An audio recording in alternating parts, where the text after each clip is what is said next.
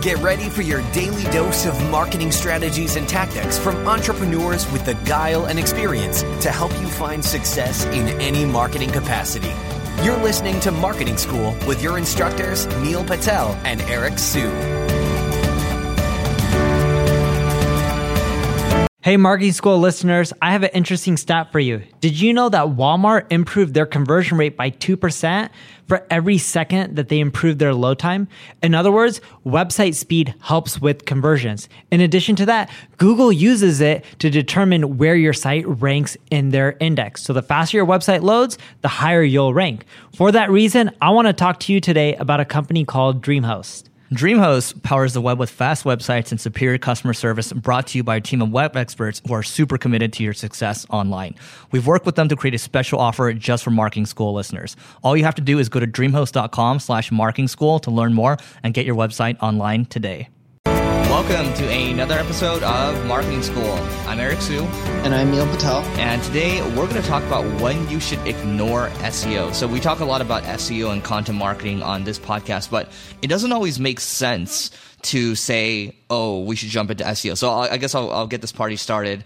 There's a lot of people that come to us and say, probably the same thing for you too, Neil. It's like, oh, we just raised a bunch of money and we have a bunch of investors and our founders don't really understand SEO. Should we still do SEO?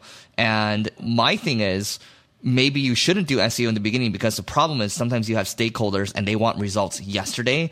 So when you're dealing with other people and they need results yesterday, and they don't really understand SEO, maybe from a politics standpoint, to kind of cover your butt, maybe you should ignore SEO for the time being and go for some of these other channels like paid, where you can get results faster, build trust that way, and then you can start to think about SEO for the long term. Because not everything's always very simple, and you can decide if you want to do SEO or not. Neil and I kind of have the liberty of doing that with our own properties, but we understand that not everyone can relate to that. If you don't know the exact keywords that are going to drive conversions, you shouldn't consider doing SEO right away. You should ignore it, at least for the time being. Whether you use the SEM rushes of the world or the Ahrefs, it doesn't matter. Looking at where your competition is getting traffic from, paid or organic, and then going out there and be like, we're going to do an SEO campaign and rank for all these terms. It doesn't always work. Remember, whatever people are bidding for paid keywords, they can control the landing page and the message.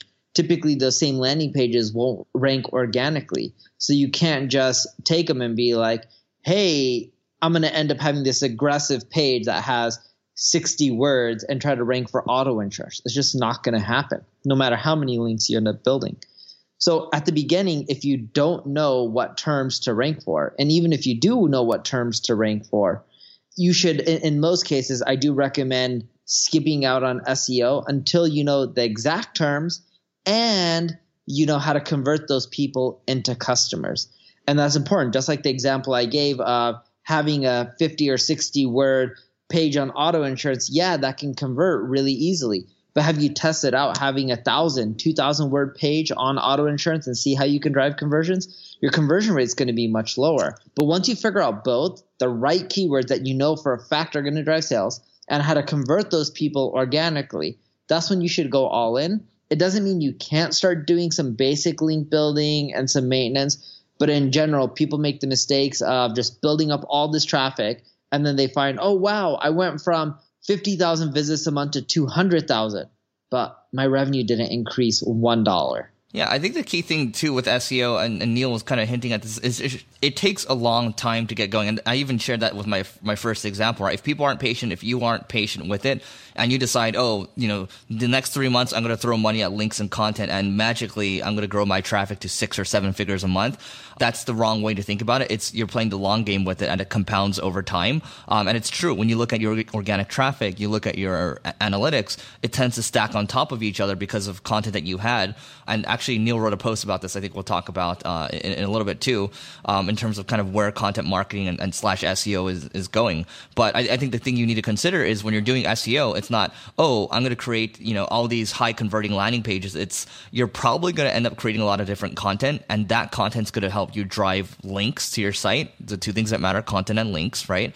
And then what happens is your middle of the funnel, bottom of the funnel pages, the pages that actually help you convert traffic, those are going to start to rank as as well. So you're building a holistic machine. But again, if you start to cut corners, you decide you're going to pay cheaper for an article or pay for cheap links, and Neil and I have mutual friends that have paid for cheap links, that's when you're going to basically, handicap yourself and you're not going to get good results, right? That's when you're better off saying, investing in paid media, because it's very black and white there. SEO is a complicated beast. And I'm sure Neil feels the same way. I'm grateful that SEO is tougher than these other channels. But once you get it going, man, it's hard to stop. Yeah, and we also like how SEO's gotten tougher because it benefits people like Eric and I who started much earlier. That doesn't mean you can't get results now. Like, I can go pop up a new site and within 12 months I'll do well.